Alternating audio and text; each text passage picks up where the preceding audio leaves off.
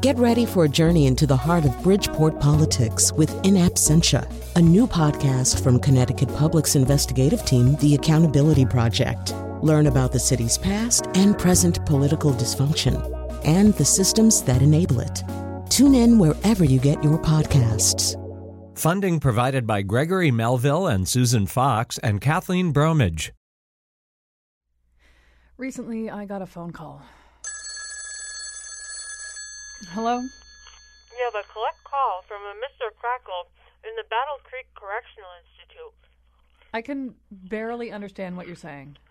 You have a collect call from a Mr. Crackle in the Battle Creek Correctional Institute. A collect call from Mr. Crackle? Mm-hmm. Okay, I'll take it. That's me, Crackle. The little Rice Krispies guy? I got a saying here in the joint. You gotta have crackle, or your clock's not wound.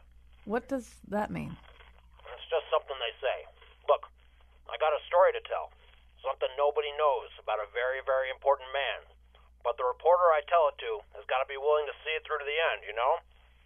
Because some very powerful individuals are not going to like what I have to say. Who is this important man? Captain Crunch. Captain Crunch? Well, that ain't how you say it. That's NPR wussy talk. The man's name is Captain Crunch. This week on Serial, what do we really know about Captain Crunch? Why is so much of his war record obscure? And who does he really work for? He was involved in some black ops. You know what I mean? Some off-the-books paramilitary stuff. Some people got hurt. Some birds and animals, too. The Fruit Loops toucan. The Trix rabbit. That little cuckoo for Cocoa Bumps bird. Oh, my God. I see them in my nightmares now. I talked to a guy that some other guy told me about. He's a Navy analyst, and he doesn't want us to use his name. The Navy has no official record of Captain Crunch doing anything for them. So he doesn't... Hey, is there anybody I can talk to for this story who isn't eating cereal all the time? So you're saying that Captain Crunch isn't in the Navy? I didn't say that. I said there's no official record. He got Snap using milk. It made Snap easier to control. I told him, don't do it, Snap. You'll get all soggy. It'll never be the same. This story had more holes than Cheerios and more secret prizes than 10 boxes of Lucky Charms. Could I believe what people were saying?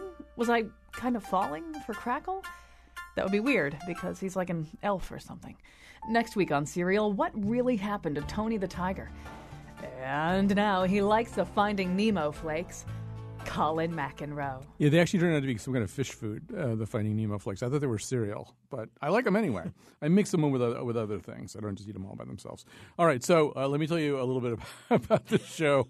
I was sitting there, I wrote that intro, and I was sitting there laughing hysterically all the way through it because they did such a great job with it. So anyway, I hadn't heard it until now. So in studio with me, we wanted to do a show about cereal, partly because cereal consumption is overall supposedly on the decline. On the other hand, I mean, cereal kind of is our culture. So, well, it's not like all of our culture, but it's a culture. It's like there's, it isn't just a food. There's all this other stuff that goes with it. So anyway, in studio is Michael Smolder, owner of Bakery on Main in East Hartford. Despite the name, they actually make cereal. And I've been eating their cereal off and on for many years. Linda Juca, how could we do the show without Linda Juca, freelance writer and food columnist for the Hartford Courant and co-owner of Al Forno Restaurant in Old Saybrook.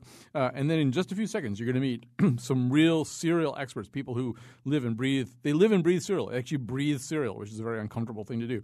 And we'll tell. Actually, I'm going to introduce them in a couple of seconds, but just to sort of set the stage here. First of all, you've got some cereal in front of you. What is this? This is like some kind of Betsy Kaplan cereal, I think. What is it called?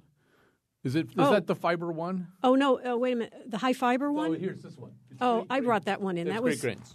Because it had a lot of protein. So is that the kind of cereal? Do you eat this cereal? Yeah, I do eat that cereal. Yeah. I don't eat. Well, I eat some sugary stuff too, but I do eat that kind of cereal. Do you mix cereal? Of course. Yeah. So like you would mix this with something else, like with a Count Chocula or something. Yes, that's what I did here in the bowl. Did you really? Well, I can't pass up chocolate. All right. So, and that's like a thing. I used to do that too, and I think Jerry Seinfeld used to do that he used to mix the cereals. But I feel like I was doing that before that. Now, Michael, you probably don't adulterate cereal because you're a cereal purist, right? You make cereal. Once you make it, you don't need to mix it with something. I'm anti-mixing. Yeah. I'm completely anti-mixing. Let me ask you, growing up, did you like eat regular cereals like kids regular kids' cereals, like the rest of us ate. Frosted Flakes. You had Frosted Flakes? I was a Frosted Flakes kid. Yeah. And like you were loyal to Frosted Flakes for years at a time? Oh, yeah. Yeah. Oh, yeah. And why do you think that was? Do you think they actually tasted better than most cereals, or did Tony the Tiger kind of get to you? Or, I mean, it's sort of hard to separate the food from the advertising pitch with cereal. It was something about, 30 grams of sugar in a bowl or something like that that made me shake and run around. I think that was it. And just sort of wake right up. And Linda, what did you eat growing up? Actually, we liked Frosted Flakes. Yeah. The trouble was that my father sort of was in charge of breakfast, and he was really into hot cereal, which is, I guess, a whole other subject here. So, we would want our bowl of Frosted Flakes, but he would have made cream of wheat. Mm-hmm. So you've each had a little bite of whatever. This is Great Grains by Post. Right. So what's your feeling about this, Michael? Besides the fact it's probably a little bit boring. Well, it's non-GMO project verified. Yeah. I think that this is unusual for a mainstream cereal brand, and I like it. Right. I eat tons of GMOs. I feel like when the aliens attack, those of us who have GMOs are going to be able to fight back better. But and so you brought this, so you must obviously like it then. I do like it. Yeah. Because it's crispy, but actually it'll soak in the milk also and get a little bit on the soggy side, which is good too. So we got all kinds of cereal here in the studio. I don't know how much of it we'll be able to get to eat. We got to eat some of Michael's because he's here and because it's also really great cereal. It's all gluten-free stuff. But I want you to meet some other real cereal mavens too, because we really do want to talk a little bit about the culture behind cereal. I guess that's sort of the way to put it. And so joining us now, as soon as I put them up on the board, are Topher Ellis, cereal historian and co-author with Marty Gitlin of The Great American Cereal Book. He's also the editor of Box Tops, the longest-running cereal newsletter. And Eddie Chavey, founder and president of MrBreakfast.com. I was so excited when I discovered the MrBreakfast.com website, and a graduate of the Los Angeles New School of Cooking. Eddie, am I saying your last name correctly, first of all? You're really close. It's Chavey. Chavey? Okay. No, that isn't close, actually. That was the one mistake I could have made. I made it. All right. So we got to talk a little bit more about this. So, I'm going to ask both of you this, but I'll start with you, Eddie. One question I just asked Michael is, does he really know that he liked Frosted Flakes as a child, because they really tasted good or whatever? Or, is there any way to know whether you really like a cereal or not? Because there's so much culture that goes with it. There's the animated character, there's the box, there's the stuff in the box, there's the jingle, there's the commercial, there's the slogan. It feels like a product where the thing you actually put in your mouth is almost beside the point. When I was growing up, I was a honeycomb kid. I used to love honeycomb cereal, and I think the commercials kind of grabbed me in. They're not big, they're not small, the honeycomb hideout commercials, but I love the taste, and I think that was always my driving force. And I think in the end, especially for little kids, if they don't like the taste, get that thing out of there. Right. So you can't. I think the commercials, Topher, I always feel as though the commercials were made, though, as a way of kind of they were like anti-enlightenment commercials. They tried to get you can't reason with a child who's seen a Cuckoo for Cocoa Puffs commercial. You can't stand in the grocery store aisle and say no because XYZ, because it's full of sugar and GMOs and stuff like that, because it's been sold to you by a screaming bird, right? How can you, Topher, how can you reason with someone who's seen that? Well, you can't. You can't reason with a kid anyway. So you have to get them what they want, right? And what they want is this beautiful character that they've come to know from the commercials, but they also want that prize inside, right? And so, Topher, did you have a particular cereal spokesperson, spokes-animal, spokes-creature that we just heard Eddie sing a little bit of? Was there one that really grabbed you? Well, he's a better singer than I am, but Quisp and Quake are the ones that I grew up with. Okay, we have to talk about Quisp and Quake. So first of all, we have to talk about Quisp and Quake because these are – well, actually, let's just play a Quisp and Quake commercial first of all. Ladies and gentlemen, before your very eyes, the Quaker Oats Company will now introduce 2 new cereals. I'm Quisp, the crisp new cereal from outer space. The biggest selling cereal from Saturn to Alpha Centauri. Quisp is sugary sweet and vitamin charged to give you crazy energy. What's new with you? I am Quake, the power cereal from inner space. at the Earth's core, I make Quake, with deep-down sweetness and vitamins to give you the power of an earthquake. So Quisp was this little outer space guy. I think actually there's a whole X-Files episode about him coming up later this season. And then Quake was this miner. And so, Topher, these were kind of unusual commercials because they were created by Jay Ward, the Rocky and Bullwinkle and George of the Jungle, Tom Slick guy. And therefore, they had kind of a little bit more of an arch sense of humor to them. They had a great sense of humor to them, and that's one of the endearing things about both the characters and the commercials that they put together for them. And so we should say that, first of all, if you recognize the voice of Quake or think you do, it's William Conrad, who was Cannon and stuff like that. And Quisp, I think, was this guy who did like Yogi Bear, and he did like a lot of the Hanna-Barbera characters, right? Correct. That was Dawes Butler. You're correct. I should just know that name as an American, but I don't. Were the serials any good, Topher? At the time, I thought they were fine. If I try Quisp today, I would give you a different opinion. Yeah, probably. I just want to say that I always liked Sugar Bear. I didn't eat that cereal, but I liked the idea. Sugar Bear was this kind of crooner, you know. He was this sort of Dean Martin, Bing Crosby type crooner, and he actually sang the jingle. I didn't realize this until later, but it's basically Joshua fought the Battle of Jericho, right? Can't get enough of that sugar crisp, you know, and because he was cool. Like everybody else was screaming at me all the time, and this guy actually he was cool. So Eddie, you're actually involved in this extremely obsessive attempt, if I understand it, to amass what all the cereal boxes ever. Is that what is it you're trying to do? It's not cereal boxes. I'm trying to create an encyclopedia of every cereal that was produced by a major cereal company in the United States. And so far I'm up to about 1,600 different cereals. 1,600 different cereals. And so you must be then that occasionally you come upon cereals, intelligence of cereals that you can't believe ever existed. Do you have favorite rarities? I love when cereals cross into pop culture. Like, I love that Mr. T cereal existed. Yes. I love that there was an E.T. cereal, Pokemon, the Smurfs. When it's that thing, it's not just Saturday morning cartoons either. It's like big movies, and that's happening even more now with Star Wars and the Avengers.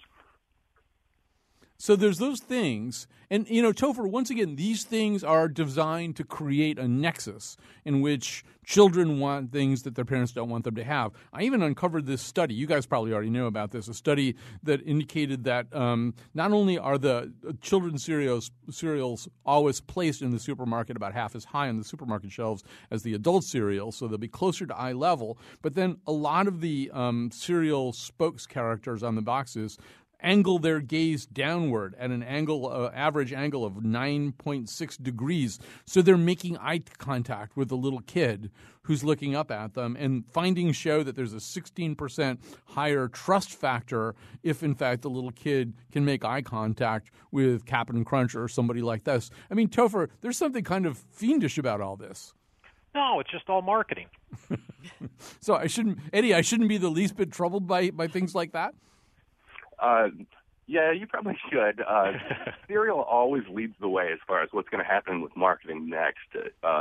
In the 50s, a big ad agency told the cereal companies, you should treat these cereal boxes like billboards in themselves, like advertisements or like magazines.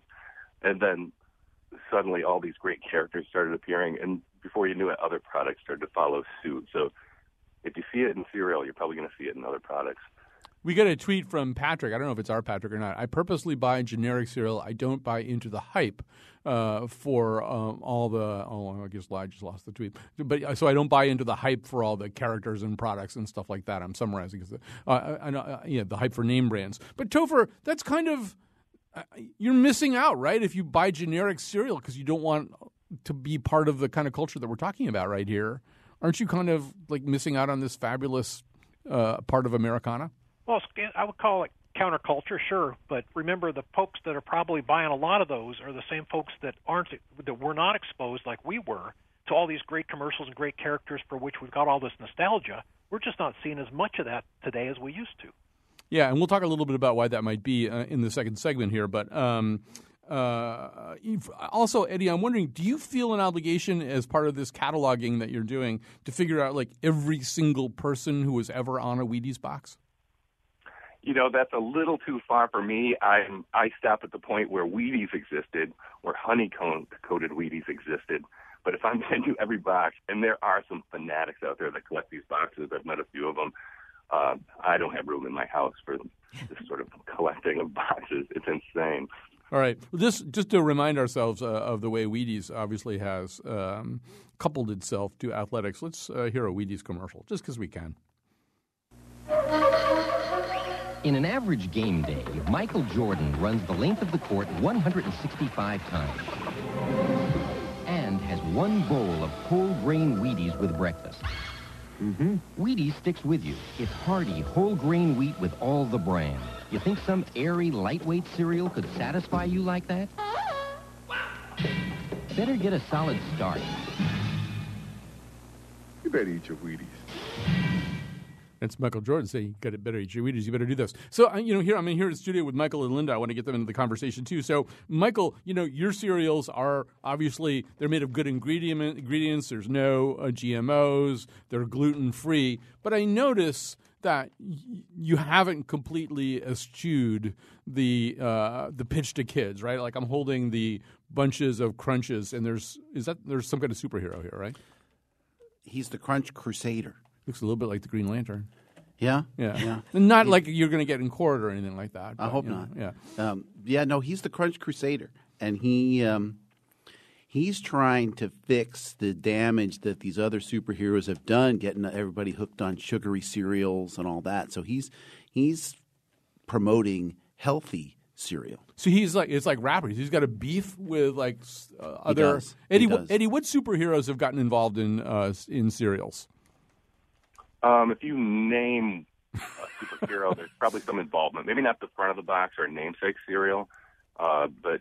Oh, that's right. Actually, on your site, the Superman and Batman movie, the new Zack Snyder Superman and Batman movie, they're doing like a whole tie-in to that, aren't they?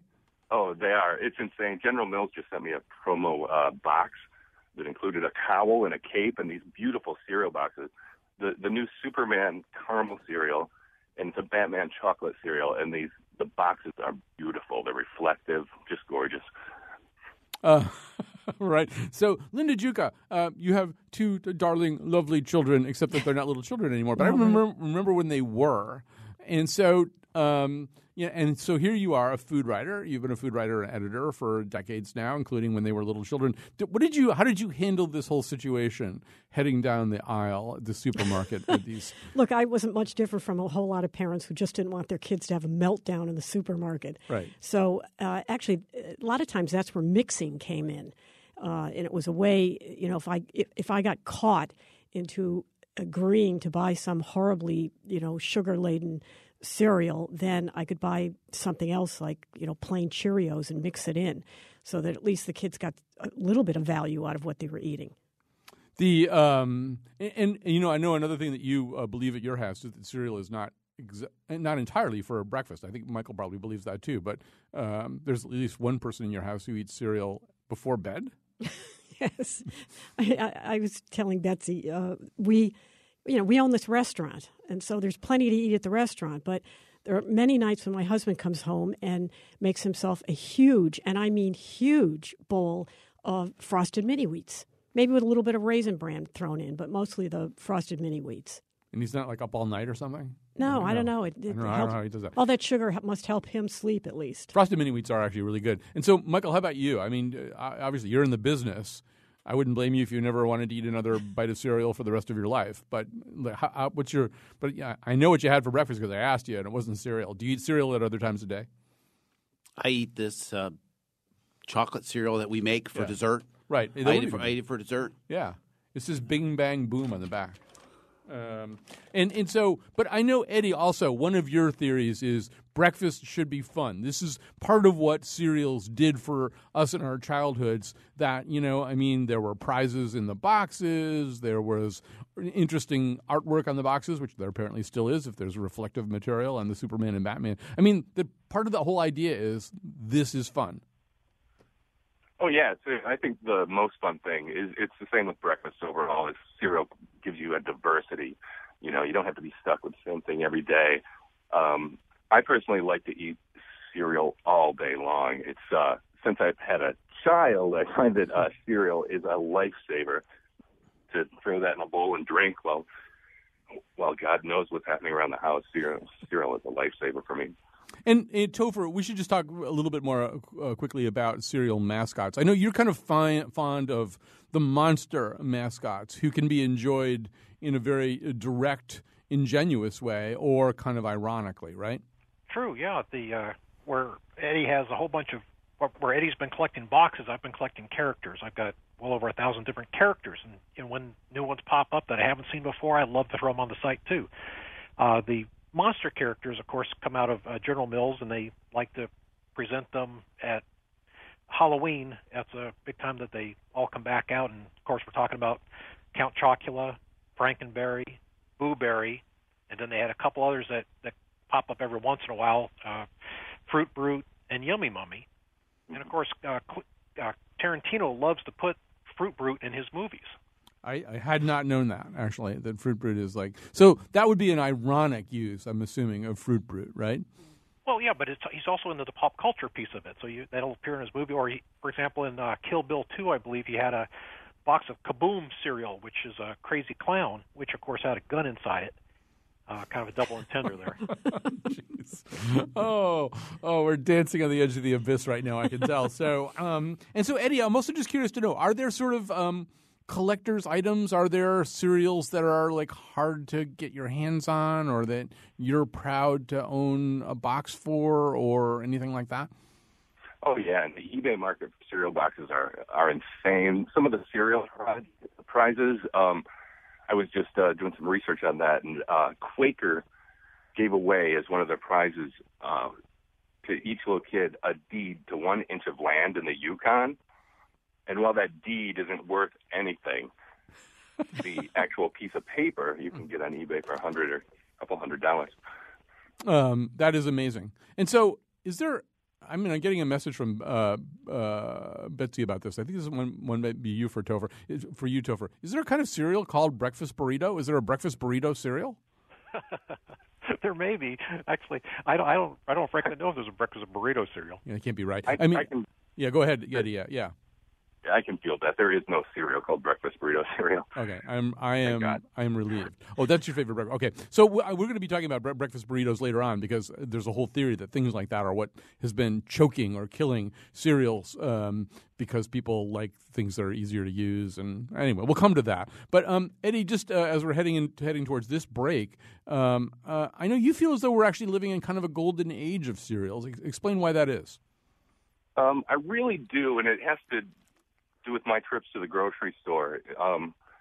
Last year I went to the grocery store. Every January a bunch of cereals come out, and the cereal aisle is kind of exciting. Last year it wasn't really. There was a new Chex Clusters cereal. There was another Honey Bunches of Oats. It was all kind of boring. But now, if you go in, you're going to see Star Wars. You're going to see Batman, Superman, Captain America. The boxes, even for Special K, are starting to look more interesting. There's a Kellogg's Nourish cereal that just came out that looks pretty fascinating. But it's exciting, and I think characters are coming back to the boxes. All right, so you know what? We're going to take a little break here. Bill from New Milford, hang on the line, and we'll come back with more of this. I'm really looking forward to the new Revenant cereals, which I think have raw bison liver in them. Delicious. And Linda and Michael and I, we're going to eat some more cereal here, too. We'll be back. Thought that was a good solution. What is your favorite cereal? Lucky Charms. My favorite breakfast cereal is Honey Nut Cheerios. Reese's Puffs. And what was it as a kid? Reese's Puffs. All right, cool. I don't have a favorite, actually. How about your favorite breakfast food? A bowl of fresh fruit with some sort of cereal on it. Something granola-like, but it varies all the time. If you had to pick one cereal right now, what would it be? Not if you're looking for like a brand name. I don't even pay attention to that. Sorry. Do you remember your favorite breakfast food as a kid? Frosted Flakes Show got a mouth. name out of me. Yeah. All right, then. That's really good. What is this called again? That is the coconut cacao bunches of crunches. It tastes really coconutty, doesn't it, Linda? It's delicious. I feel kind of guilty. It doesn't feel like I know it's gluten free. It has no GMOs, right? Right. I would have to take some GMOs separately as supplements. Yeah. Because I feel like I need GMOs, but it's really good. And so we're eating a cereal from Bakery on Main. I'd ask you how you like it, but then you actually make it, so there's kind of no point in asking you. It's my favorite. This really is good. This would be good over ice cream. Yeah. Oh, yeah, absolutely. So we're talking about cereals, which are in decline. We're going to tell you a little bit more why they're in decline, or even debate sort of whether it's really true that they're in decline. But before we do that, let's talk to Bill in New Milford. Hi, Bill. Bill just called in. Hi, how are you? Good. Great show. First of all, Mr. Ellis, I bought your book when it came out. It's one of the greatest books. You need to do an updated version of it. Thank you. Highly encourage that. What is there anything particular you feel Topher needs to get into the new edition of the book? No, just as he said earlier, just update, what's new in the world of cereal since 2011. But it's a thorough book. It's fantastic.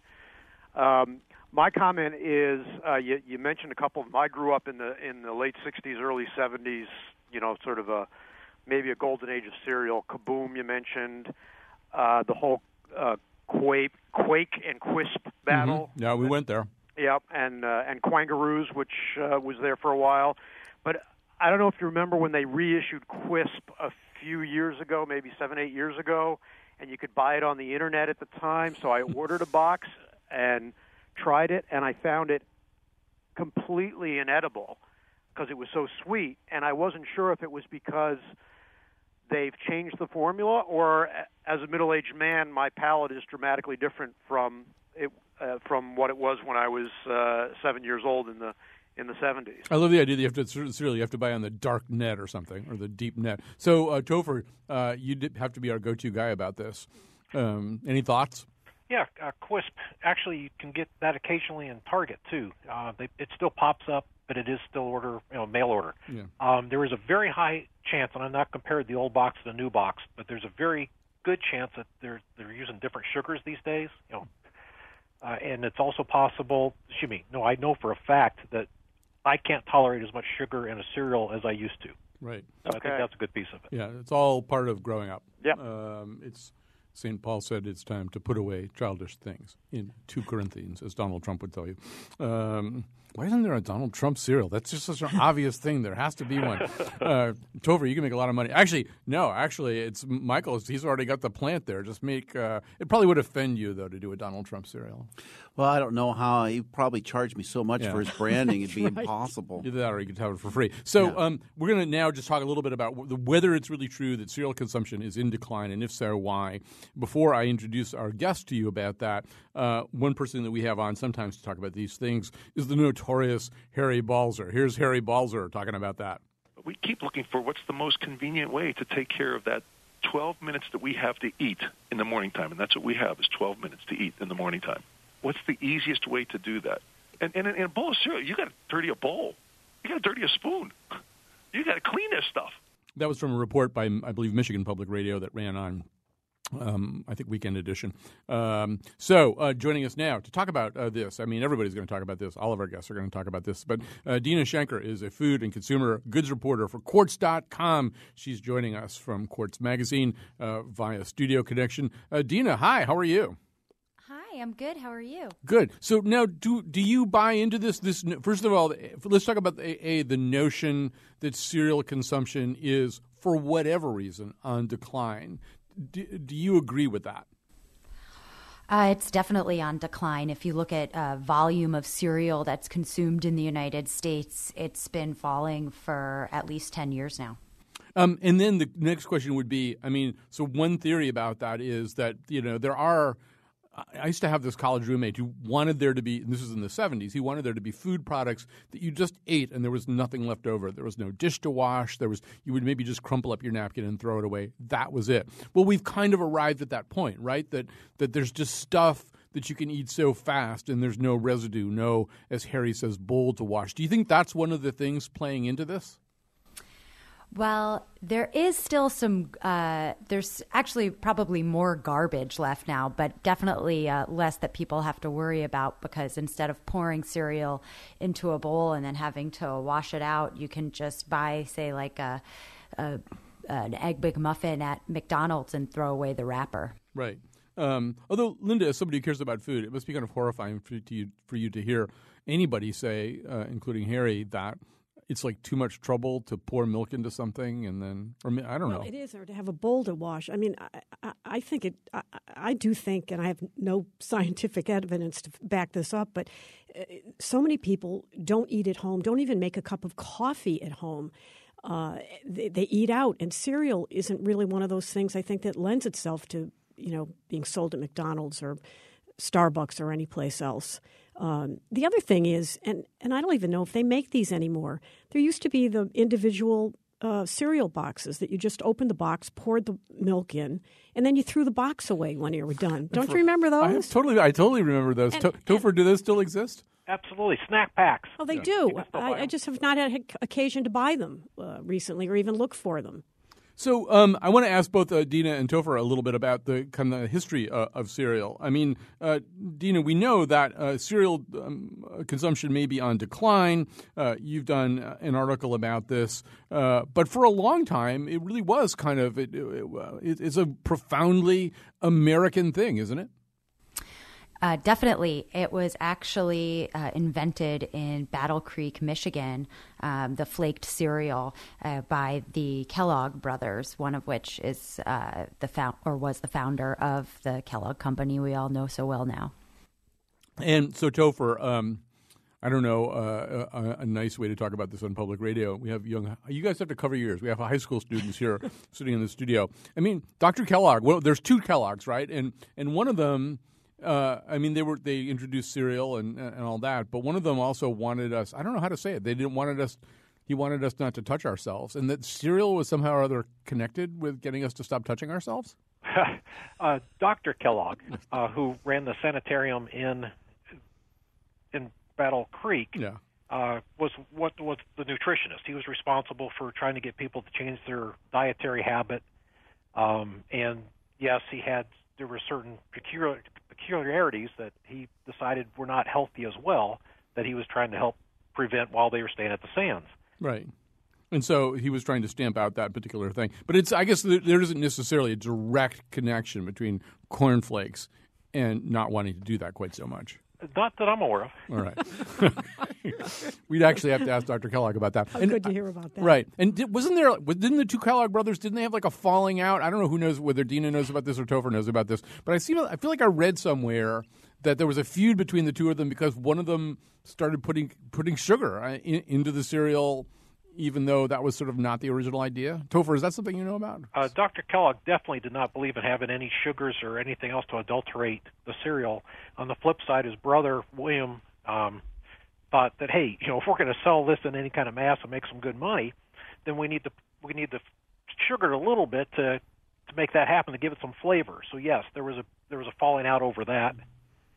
And so, Dina, meanwhile, we're looking at this culture where, in fact, people get breakfast burritos and all this Egg McMuffins and all this kind of crappy stuff. And eating cereal, there were reasons that were stupid for eating cereals that had to do with aliens flying around on TV and monsters on boxes and stuff like that. But there's like the whole other bunch of reasons why people eat cereals. And Dr. Kellogg, he may have been wrong about that one thing, but he was not wrong about the idea that fiber and things like that are really good for you. Yeah, that's right. Actually, the cereal was originally invented because Dr. Kellogg wanted to make sort of like a souvenir that his guests at his sanitarium could leave with. And so Dr. Kellogg, who is a vegetarian and a big believer in food as medicine, him and his wife worked together to make this cereal, and the whole idea was that the high fiber, low fat breakfast would be something that their guests could eat once they got home and maintain the healthy lifestyle that hopefully they had developed at the sanitarium with the Kellogg's. Right, because he'd asked them to give up so much. There had to be something to replace it with. So, and Michael, I think we sometimes also think about granola as this kind of trend, that this fad or something that started up in the 1970s or so. But that was actually the original name, or something like it, was the original name of cereal introduced in the United States, a couple hundred years ago, right? I think so. Yeah, but it was called granula or granula or something. Yeah. Well, that kind of goes to a little more of the story behind the shrinking of the cereal market. And actually, the healthy cereal market is not shrinking. It's growing by, double-digit percentages. There's almost half of the cereal sold in this country is in the natural area is now granola. So the sugary cereals are getting defeated by the healthier, more low-sugar, natural, non-GMO cereals. I know, Dina, that's also something that you looked at too. I mean, sort of where in your research for Quartz, where do you land on all this? Yeah, well, definitely there is a lot of growth in the high-end granola market and other high-end healthy cereals. But one thing that's important to note about granola is it's often got a lot of sugar in it. And so people sometimes think they're eating something that is healthy, but they might not be. I would say that personally, my favorite is Fiber One, which is probably one of the cheapest cereals available. And Topher, I don't think I necessarily asked you what you eat now. I eat a Kashi cereal every day. Although now that I've tried Michael's latest cereals, that might change. But Topher, what do you eat for your health? Well, my pantry's full of cereals. So Grape Nuts, Great Grains, Wheaties, Kashi Autumn Wheat, Honey Nut Cheerios, and every new cereal that comes on the market. And so, Dina, in your research, I know one of the things you sort of looked at, it's not just breakfast burritos and egg I can't even say it, McMuffins, but there's yogurt and there are these snack bars that are, I don't know, they claim that they have grains in them. What did you find out about all that? Yeah, definitely the yogurt and snack bars market is blowing up, and it's crazy because whereas there used to be like 10 years ago, there was probably $6 billion difference in the market for cereal versus yogurt. And now that's shrunk to less than $1 billion. So a lot of people are eating yogurt and snack bars for sure. And it absolutely is the case, by the way, that a lot of things that call themselves granola have A, a lot of sugar in them, and B, sometimes a lot of calories in them too. So if you're whatever it is that you're trying to accomplish, you should sort of read the label and make sure you're getting what it is that you really want to get. All right, we have to take a break here. We're going to be back with more cereal talk. Linda and Michael and I, we're going to eat some more cereal. We're going to get I don't know what's going to happen to us. I don't want to predict. All right, we're just going to eat cereal.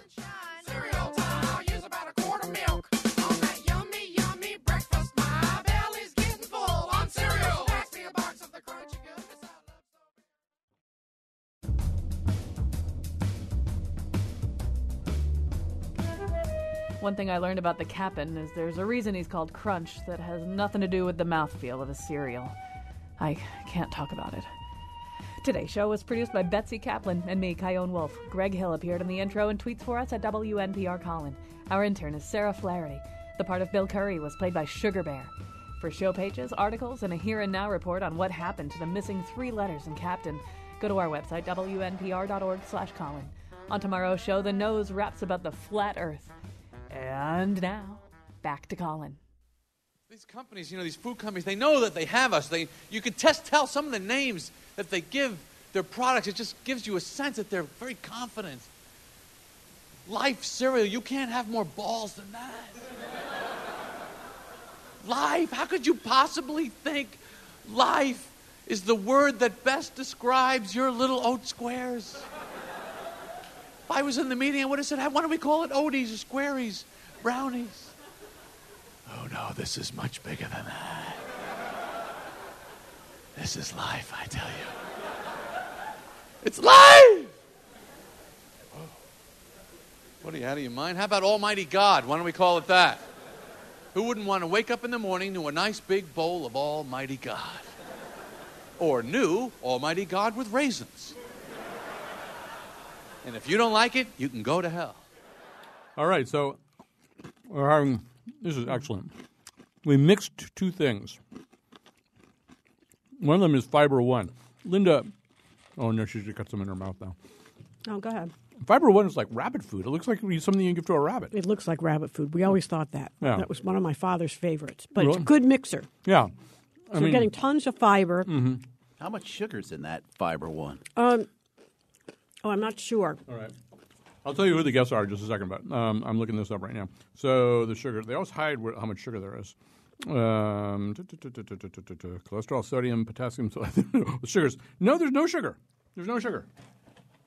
But we mixed it with one of your granolas, so that may be helping it be sweet. Oh, no, wait a minute.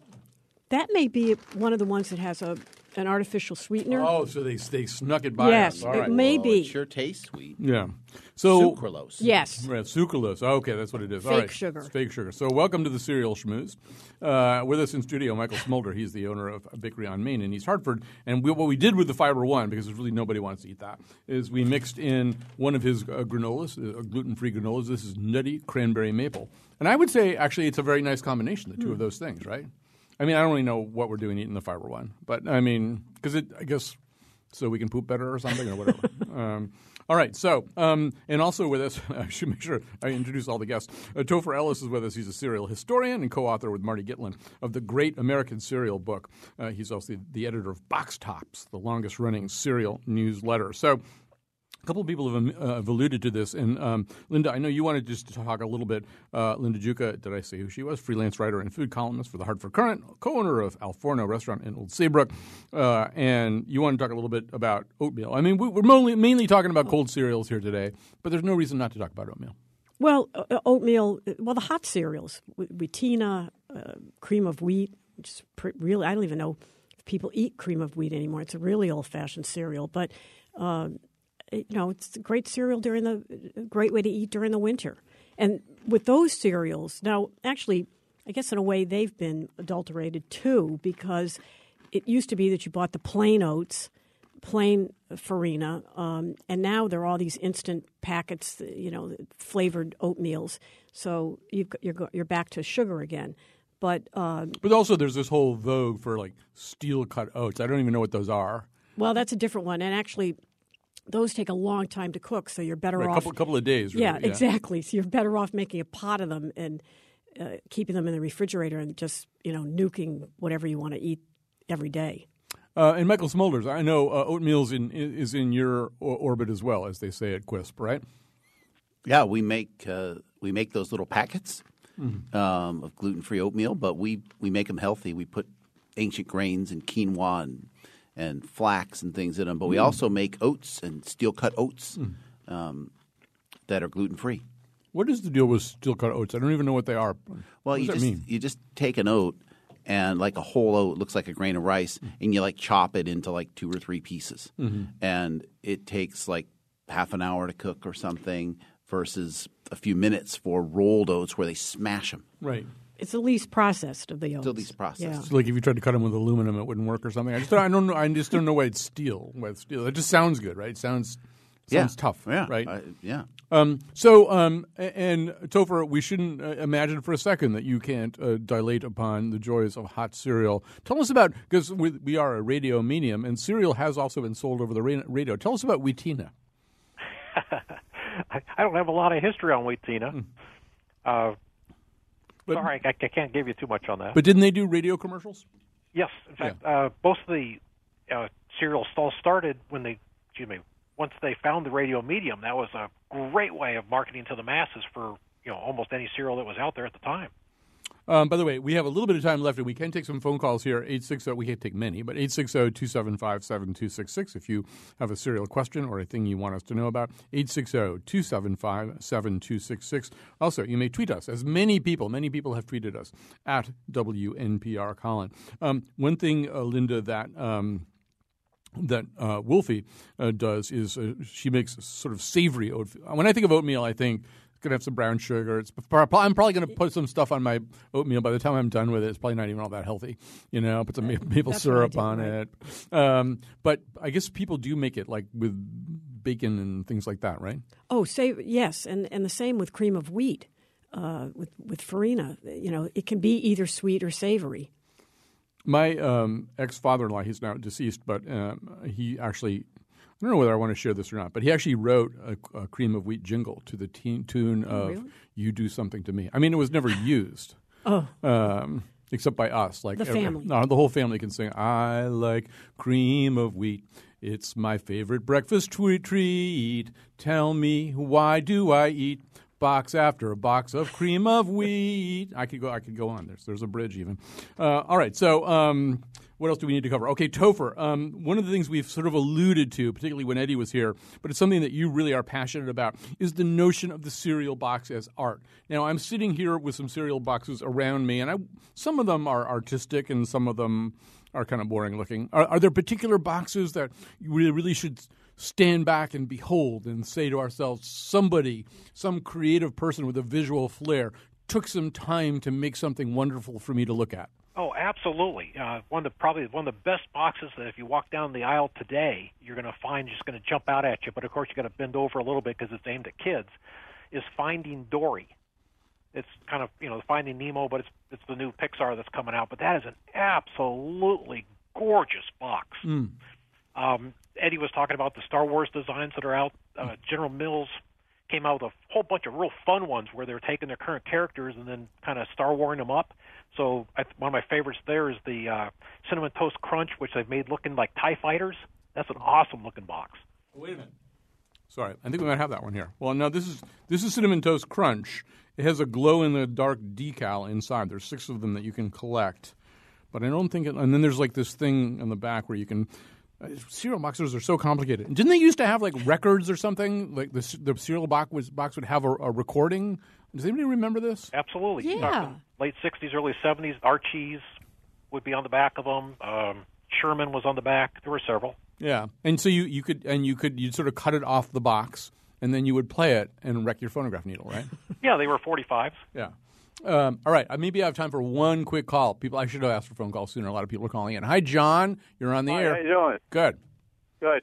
When I was very young, I remember my first radio commercial for Tom Mix and his Ralston Straight Shooters, and Ralston cereal advertised heavily on that program. Also on Jack Armstrong, All American Boy. And I ate farina, wheatina, oatmeal. In the wintertime, we always had hot cereal. All right. Yeah, well, I feel like we're reaching back in time, the Tom Mix Straight Shooters cereal. That probably hasn't been around for a while. Topher, one point probably worth making is I'm sure there was a time when a lot of this stuff, the stuff that we're talking about, the ancillary stuff, the box and all the stuff that was going to be on the box, was probably, I'm sure General Mills had a department that did that, right? And I'm sure now that they don't, right? Everything is probably jobbed out to people who are specialists in this stuff. That's a great question. I'm not sure how much is in-house, how much is out-of-house. I do know there's some specialty studios that do some really good work for them these days. And back in the day, though, like Dancer Fitzgerald and some of the other big advertising companies used to pretty much package all this for them. Yeah. As a cereal historian, did you know about the Tom Mix Straight Shooters? I mean, the thing the guy was talking about, did you? Oh yeah, you're talking mid-1930s into the 1940s. They had a lot of good prizes and stuff in those boxes. Really? Oh, my God. All right. Well, we have to stop. I could keep going all day, but we just absolutely have to stop. I assume the Straight Shooters referred to what it did to your digestion. But all right. So anyway, Topher Ellis is the author of The Great American Cereal Book. Eddie Chavi, who's no longer here, he's MrBreakfast.com.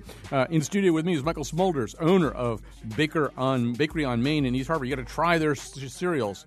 I'm in love with these cereals now. Once again, I'm back in love with them. Linda Juca, freelance writer, food columnist for the Hartford Courant, and co-owner of Al Forno Restaurant in Old Saybrook. And Dina Shanker, food and consumer goods reporter for Quartz.com. Special thanks to Betsy Kaplan, who turns out to be kind of a cereal maniac herself. She has all these. She's the one who remembered the records, I think.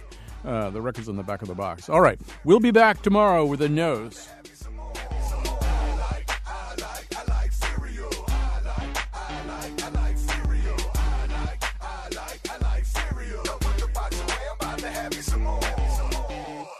What the military doesn't want you to know is, if you look at Captain Crunch's stripes on his wrists, there's 3.